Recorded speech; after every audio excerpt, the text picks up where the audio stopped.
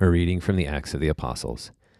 In those days, the apostles who were scattered because of the persecution that arose over Stephen traveled as far as Phoenicia and Cyprus and Antioch, speaking the word to none except Jews.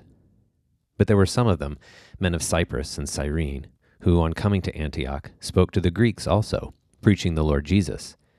And the hand of the Lord was with them, and a great number that believed turned to the Lord. News of this came to the ears of the church in Jerusalem, and they sent Barnabas to Antioch. When he came and saw the grace of God, he was glad, and he exhorted them all to remain faithful to the Lord with steadfast purpose. For he was a good man, full of the Holy Spirit and of faith. And a large company was added to the Lord. So Barnabas went to Tarsus to look for Saul, and when he had found him, he brought him to Antioch. For a whole year they met with the church and taught a large company of people. And in Antioch the disciples were, for the first time, called Christians. Now in those days prophets came down from Jerusalem to Antioch. And one of them, named Agabus, stood up and foretold by the Spirit that there would be a great famine over all the world. And this took place in the days of Claudius. And the disciples determined, every one according to his ability, to send relief to the brethren who lived in Judea. And they did so, sending it to the elders by the hand of Barnabas and Saul. A reading from the Gospel according to St. John.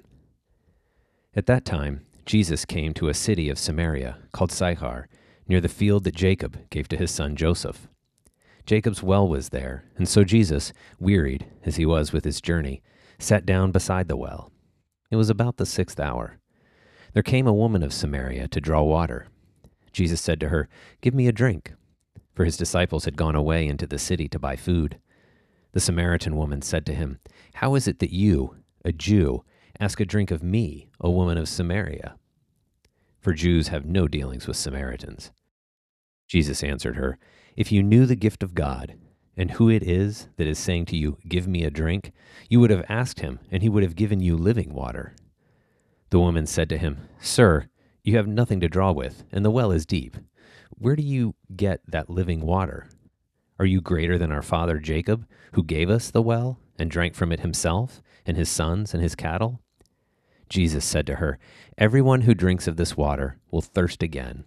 But whoever drinks of the water that I shall give him will never thirst. The water that I shall give him will become in him a spring of water welling up to eternal life." The woman said to him, "Sir, give me this water, that I may not thirst, nor come here to draw." Jesus said to her, "Go, call your husband, and come here." The woman answered him, "I have no husband." Jesus said to her, "You are right in saying, 'I have no husband,' for you have had 5 husbands, and he whom you now have is not your husband. This you said truly." The woman said to him, "Sir, I perceive that you are a prophet. Our fathers worshipped on this mountain, and you say that Jerusalem is the place where men ought to worship." Jesus said to her, "Woman, believe me, the hour is coming when neither on this mountain nor in Jerusalem will you worship the Father. You worship what you do not know. We worship what we know, for salvation is from the Jews. But the hour is coming, and now is, when the true worshipers will worship the Father in spirit and truth. For such the Father seeks to worship him. God is spirit, and those who worship him must worship in spirit and truth." The woman said to him, "I know that the Messiah is coming, he who is called Christ. When he comes, he will show us all things." Jesus said to her, "I who speak to you am he." Just then his disciples came. They marveled that he was talking with a woman, but none said, "What do you wish?" or "Why are you talking with her?" So the woman left her water jar and went away into the city and said to the people, "Come, see a man who told me all that I ever did. Can this be the Christ?" They went out of the city and were coming to him. Meanwhile the disciples besought him, saying, "Rabbi, eat." But he said to them, "I have food to eat of which you do not know." So the disciples said to one another, "Has anyone brought him food?" Jesus said to them, "My food is to do the will of him who sent me, and to accomplish his work. Do you not say, 'There are yet 4 months, then comes the harvest'? I tell you, lift up your eyes and see how the fields are already white for harvest. He who reaps receives wages and gathers fruit for eternal life, so that sower and reaper may rejoice together.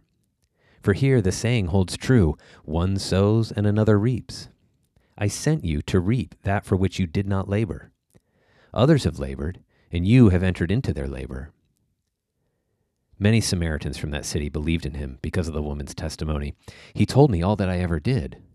So when the Samaritans came to him, they asked him to stay with them, and he stayed there 2 days, and many more believed because of his word.